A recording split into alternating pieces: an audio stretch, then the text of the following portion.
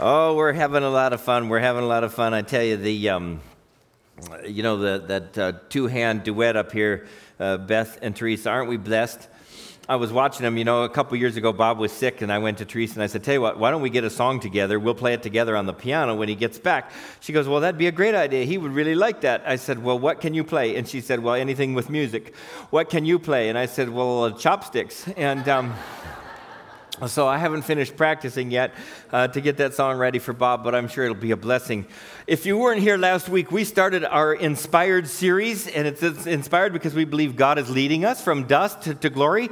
We handed these out to everybody, about 110 pages, 103 pages. I don't know, what's the last page? 103. So if you don't have one, they're going to hand them out to you right now. Would you just raise your hand? They'll bring one to you. In fact, you also have armbands. I have a couple extras right here. Who needs an armband?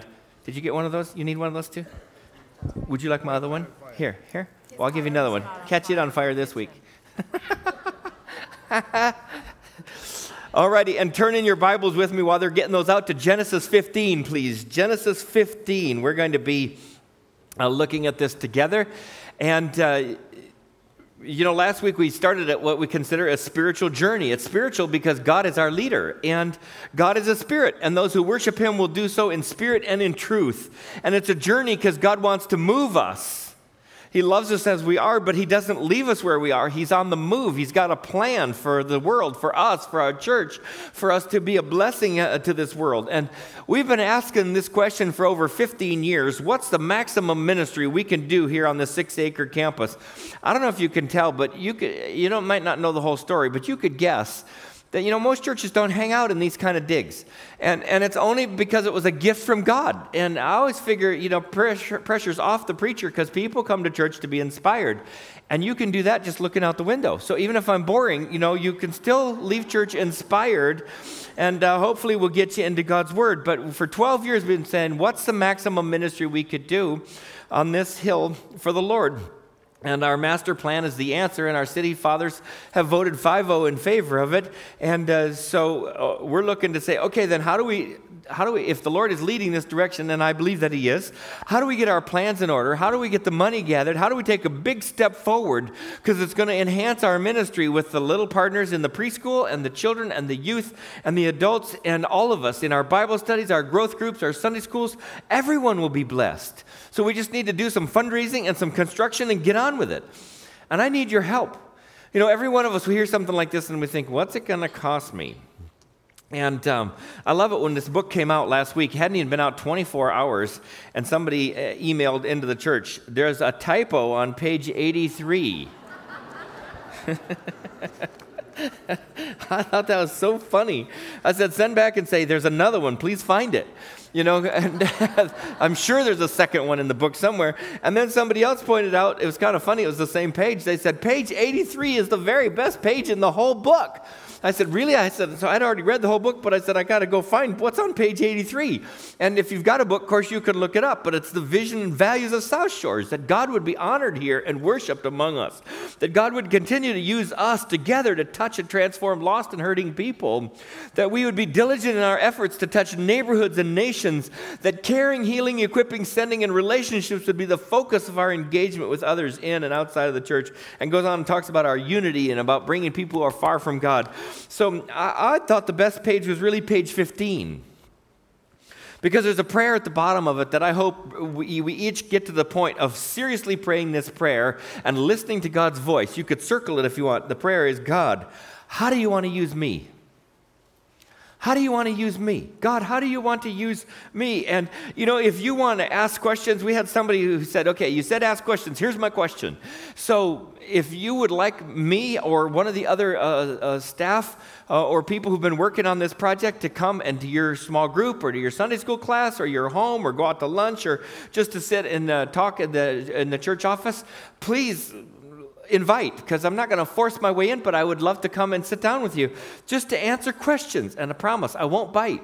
And we'll just I'm wanting every one of us asking that question, God, how do you want to use me? and then grow in our faith. When we hear God's answer, I think we're listening. We need to all just listen to God's voice, and we all start with resistance.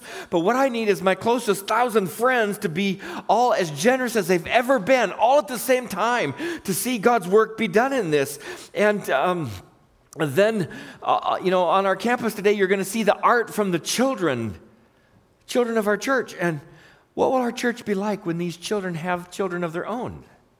So we need to sacrifice today for our church to be strong tomorrow. Somebody sacrificed for you, and that's why we're blessed to be in this space today. What we believe God is giving us is a great, big, God-sized, inspired vision, and realize God wants to partner with us. It's humbling. He could do it all without us. But He wants to include us, and so it's kind of a bit scary because it's also God-sized. It's impossible to do on our own. It raises lots of questions. It also puts you on your knees in prayer to say, God, are you serious? How would we ever do that? And you look in the Bible, and we're going to study just alongside of one average Joe who turned hero in the Bible as our example, is named Abraham in Genesis 15. In Genesis 12, he basically hears God say, Abraham, do this, and go here. And it says, and Abraham went. And he went. And it was considered as righteousness because he heard God's voice and he obeyed God in faith. And in between those two memorable events of God speaking and Abraham obeying, there's a whole lot of similar but smaller stories and details, like God giving promises to Abraham. Say, Abraham, obey me and I'm going to bless you. I'm going to do miracles in your life. We're going to give you and your wife a baby. Now, she was 65, he was 75 when the promise was first given to them, and they believed God and still followed God. And it said, your family's going to grow it'll be like the sand on the seashore. You won't be able to count everybody, and you'll be a blessing to the whole world, and I'm going to give you a land. And sometimes when you hear the voice of God, besides being inspired, you're overwhelmed. Did I hear God correctly? Was it something I ate? Am I willing to follow God into the impossible? What is it going to cost me? How will God accomplish that? And I know we have some of those kind of questions here of saying, God, what is it going to cost me? I can't believe you're asking that of me. But this campus is simply a tool in God's hands. And we want to get it ready to do a better job to win people to Jesus now and into the long-term future, until Jesus returns. And it will take time and effort and heroic generosity. And it will take miracles. It could be overwhelming. So let's do what Abraham did. He heard the voice of God. He obeyed. Then he also was willing to pray fervently and to talk to God. And Abraham bought into God's vision. He was all in. In fact, that's the title the youth are looking at the same material under. All in. And he can't conceive, God, how's that going to happen? So he turns to God in prayer, and he listens to God, and he believes, even though he still doesn't know how. God demonstrates, I'm not telling you all the particulars, just trust me. See, and Abraham's in prayer. Prayer connects us to God. It connects us to the vision. In fact, in your bulletin, there's a little piece of paper, looks like this. Can you find that piece of paper? This is for you to put a prayer on this piece of paper, something maybe that seems impossible, that you say, God, use me, use this church to see this miracle happen. And we're going to take all of these, we're going to pray over them, and then when we start the foundation, we can put these right down into the foundation to say, God, we're founding this on you and on your word and on prayer and on who you are. And we will bury these in the foundation as a remembrance of God's faithfulness. So put one together. The Bible says, no eye has seen, no ear has heard, nor has anybody imagined the great things God is going to do in and through those and for those who love him. And when we left off last week, Abraham had heard God's call in Haran. If you look at page, I think it's 19 is the map. I'm hoping you find your way around here. There's a prayer guide in here. There's one per day. There's a prayer walk that starts at the foot of the cross. You can go 10 stations around the campus. And if you look at page 19 at the map, Abraham was born way over here on the right-hand side, and his dad had headed them towards Canaan. I think hearing God's voice got kind of stalled up here in Haran and quit. And then God came to Abraham and said, come on, I got somewhere I want you to go, and took him all the way down here. And God was leading him. God showed him. He said, go where I'm going to tell you. Just follow me. So Abraham loaded everybody up, but he brought along his nephew whose dad had died, his brother's son. And the nephew was named Lot. But when they got to Canaan, they realized between Lot's herds and cattle and Abraham's own herds and cattle, there wasn't enough food for all and water for all the animals. So he said to Lot, take your choice. And Lot chose the greener, more promising pastures and left Abraham the leftovers. And Abraham was visited by God once again. And God once again underlined promises of blessing. Now, I don't have time to tell you all the little stories in between, but read it. Starting in Genesis 11, you get about a famine came to the land, and Abraham went where God hadn't directed him. His faith wavered, so he headed down to Egypt thinking there'd be more food there, and he got himself into trouble, telling a half-truth about his beautiful wife. And after the famine and failing the Egypt, can I trust God in hungry times test, Abraham returned to Canaan where God had told him to be. And soon after that, his struggling family member, Lot, and of course we all have one in our family. In fact, I think God must like irregular people because he sure made a lot of them. But Lot was captured in a skirmish in a 4-on-5. And it wasn't basketball. It was 4 kings fighting against 5 kings and all their armies. And Lot was taken prisoner. And this caused a crisis. So Abraham rounded up, I think this is funny, he rounded up 318 fighting men from his own clan. I had no idea that think about it, 318 men brought their wives and their families along with Abraham. There had to be a couple thousand people that were traveling with him and his tribe. So he takes the fighting men, 318 of them, chases down the 4-on-5, manages to defeat the 4 kings that are against the other armies, and then he brought Lot back and all the people and all the booty, everything they had gotten in the fight, and they brought it all back. And on the way back, they ran into a king named Melchizedek. Melchizedek, not usually not an average name in America anymore, but he was king of Salem. Think Jerusalem. This was 1,000 years before David was king in Jerusalem. It's 500 years before Moses was given the law. He runs into Melchizedek, who, if you want to do some extra study on it, look at Hebrews 7, talks a lot about Melchizedek. In fact, it claims that he was resembling the Son of God. You could get extra credit, I suppose, for studying it, but Abraham gave him a tithe of everything that they had collected in this war. Now, it's astounding that Abraham, before the law, before the kings, is on the spot where God's going to do some amazing things to this day, the city of Jerusalem, and he's practicing generosity with everything that Lord's placed in his hands. So Abraham still has this nagging problem, though. He gets home from that, and God had said go, and he had gone, and God had promised him a child, and God had promised him a great land, and it happened. And time was going by. In fact, it was slipping by, and he's wondering, how am I going to become a great nation if I can't even have a baby? And time is running out. In fact, time had run out. The Bible says at 65, Sarah was past the age of ability to have children. And Abraham can't see God's vision because he doesn't have any offspring. You can't have offspring like the dust of the earth if you don't have even one baby. You can't have a land to give to anybody to inherit. You can't bless the nations with your offspring if you don't have even one. Now, not too many of us have gotten these specific kind of promises from God for children or for a wife or a husband or anything like that. But when we don't get those things, we intend to blame God because we feel it's kind of owed to us. But here, Abraham, what does he do? He comes to God in prayer. He says, God, I heard your voice and I've obeyed you. But I'm praying now. You gave me some promises and I'm waiting to see them fulfilled. And time is going by. And Abraham talks to God, and prayer keeps him connected to God and to God's vision. Now, this infertility is the kind of problem that can keep people awake at night. It can put tears on your pillow. It can cause discord between a husband and a wife who've tried and tried and tried, and there's no baby. And they've heard God's voice, and they've moved out in faith, and time goes by, and there's still no baby. And God's promise that your family is going to grow and be like the sand on the seashore. Can you believe God? Can you believe God? When you have a promise from God, and it hasn't been fulfilled, and it seems like you have to wait extra long, can you still trust God? When what God says and when the reality around you don't seem to match, can you still trust God? Abraham, you see, had heard God's voice. You're going to have an heir. And so it didn't seem to be happening. So he thought of a plan. He actually thought of several plans. And most of them bad. In fact, some of them got him into a lot of trouble. And his first solution, when he was convinced making a baby was impossible, was adopt.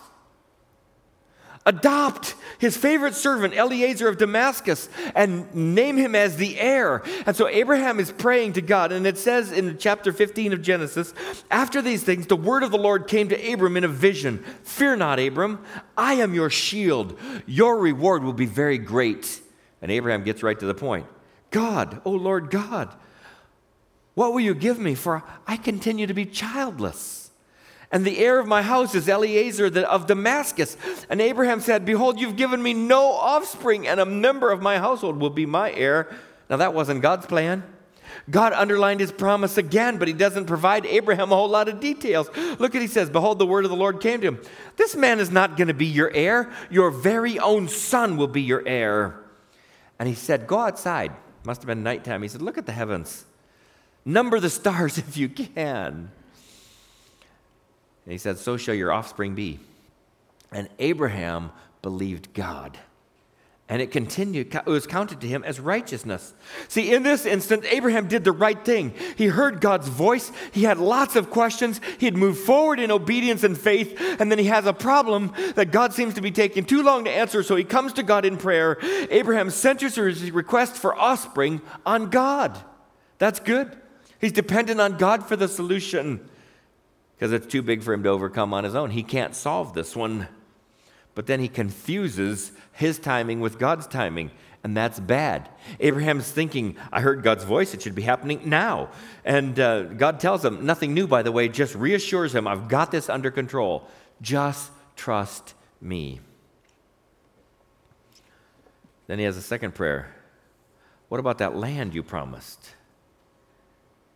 And in verse 7 it says, he said to him, I am the Lord who brought you from Ur of the Chaldees. I didn't bring you just from Haran. I brought you from where you were born, Abraham, to give you a land to possess, this land. And he said, O Lord God, how am I to know that I shall possess it? And he said to him, bring me a heifer 3 years old, a female goat 3 years old, a ram 3 years old, a turtle dove, and a young pigeon. And he brought all these, cut them in half, and laid them half over against the other, half over here, half over there. But he didn't cut the birds in half. And when the birds of prey came down on the carcasses, Abraham drove them away. And as the sun was going down, a deep sleep fell on Abram. And behold, dreadful and great darkness fell upon him. And then the Lord said to Abram, know for certain that your offspring will be sojourners in a land that is not theirs, and will be servants there, and they will be afflicted for 400 years. Abraham didn't know where that was. Where was it? In Egypt.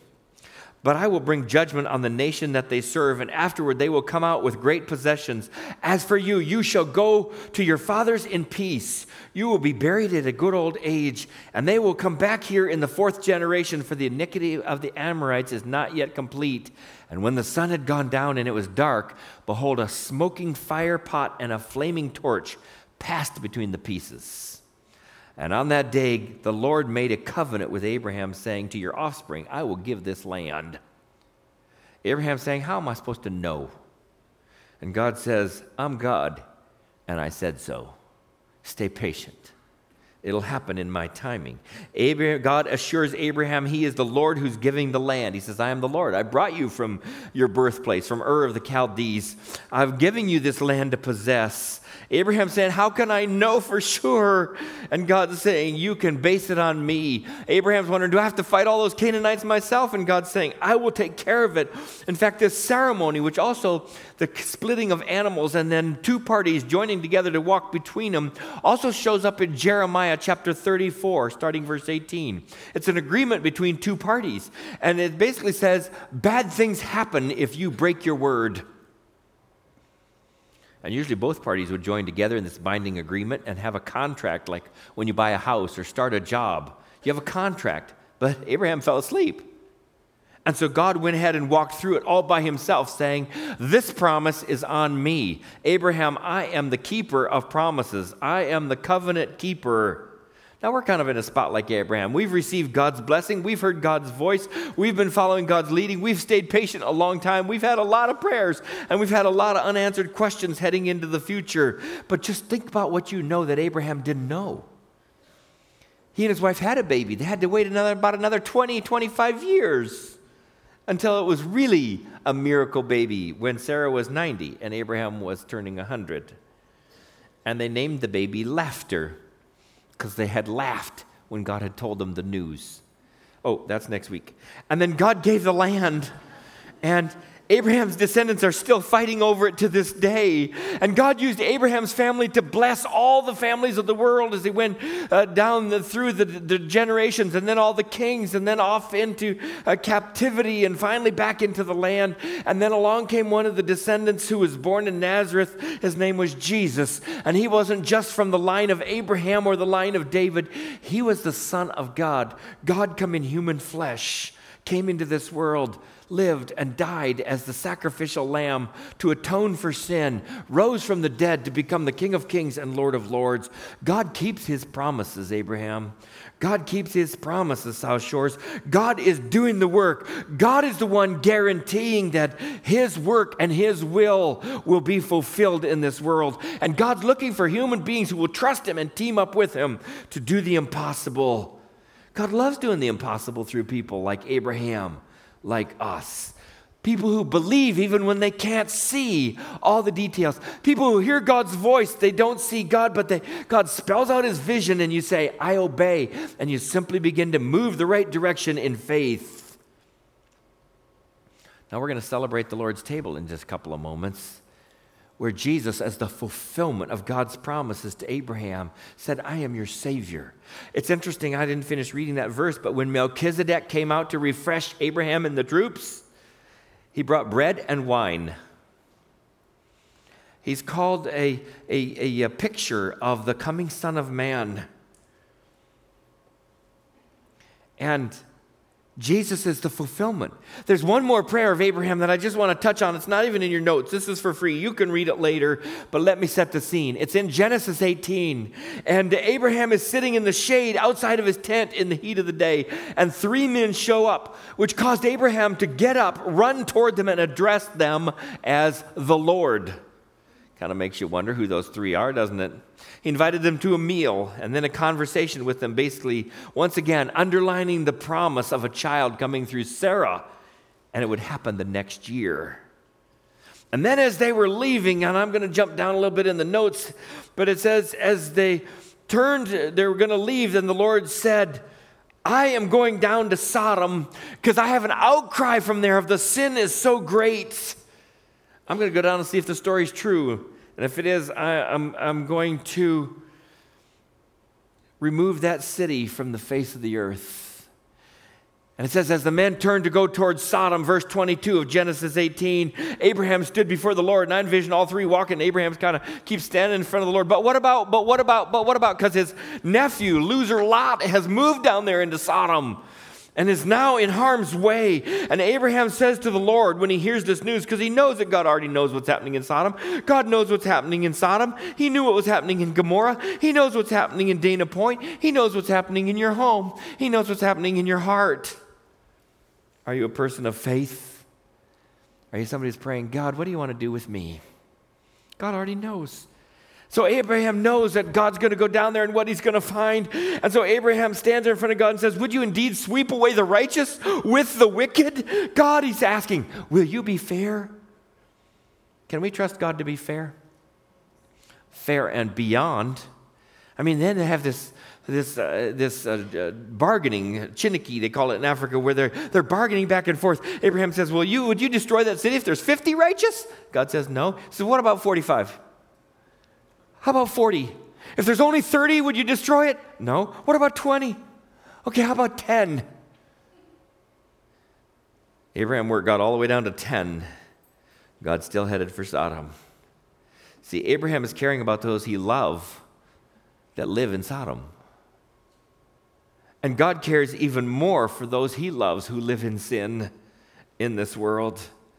And he loves and he loves and he loves, and he has offered himself as the sacrifice because of his love. And yet there are limits, because sin is so offensive to God, it destroys relationships. And Abraham's wondering, would God be fair?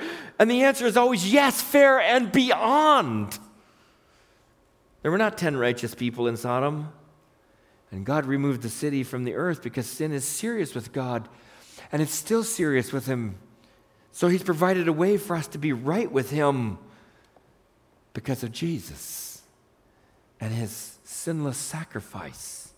God loves to do the impossible through people like Abraham People like you, people like me, people who choose to believe, who hear God's voice and then walk with Him in obedience, even when everything doesn't appear to be perfect or all set or guaranteed or slam dunk. They hear God's voice, God spells out His vision, and then people move forward in obedience and faith, and then they pray, God, help me. God, what's taken so long? God, are you still God? Will you be fair?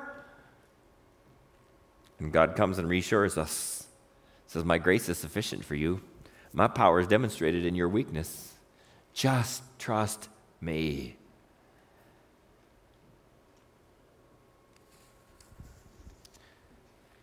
Abraham wonders, will God be fair? Does God have my future in His hands? Can I trust Him? And the answer is yes. Moving forward with God will always be scary, but God is with us. So just keep walking with God. Keep listening to His voice. Keep coming to Him in prayer. Keep asking the hard questions and keep walking with Him. Keep serving Him. Keep being generous. Just be like Abraham. Just get in step with God. Let's pray and come to His table. Dear Jesus, thank you that you were there with Abraham, wanting to call people to righteousness. Thank you that you were there walking with him, saying, will you walk by faith? Thank you that as the animals were divided between the two, God, you walked through. You obligated yourself to be a God of integrity and honesty, a God who would fulfill His promises to us, even when they seem impossible. And so we gather at this table where we receive the bread that symbolizes the body of Jesus. We receive the cup, which reminds us of your blood that was shed for us. And we say thank you because you are still fulfilling your promise to draw all men, women, boys, and girls to yourself. And you use us to tell that good news. Thank you. Thank you. Thank you so much. We love you. Now, even as we receive these elements, may we be reminded that Jesus is alive in us. God, what do you want to do with me? The answer is yes. Amen.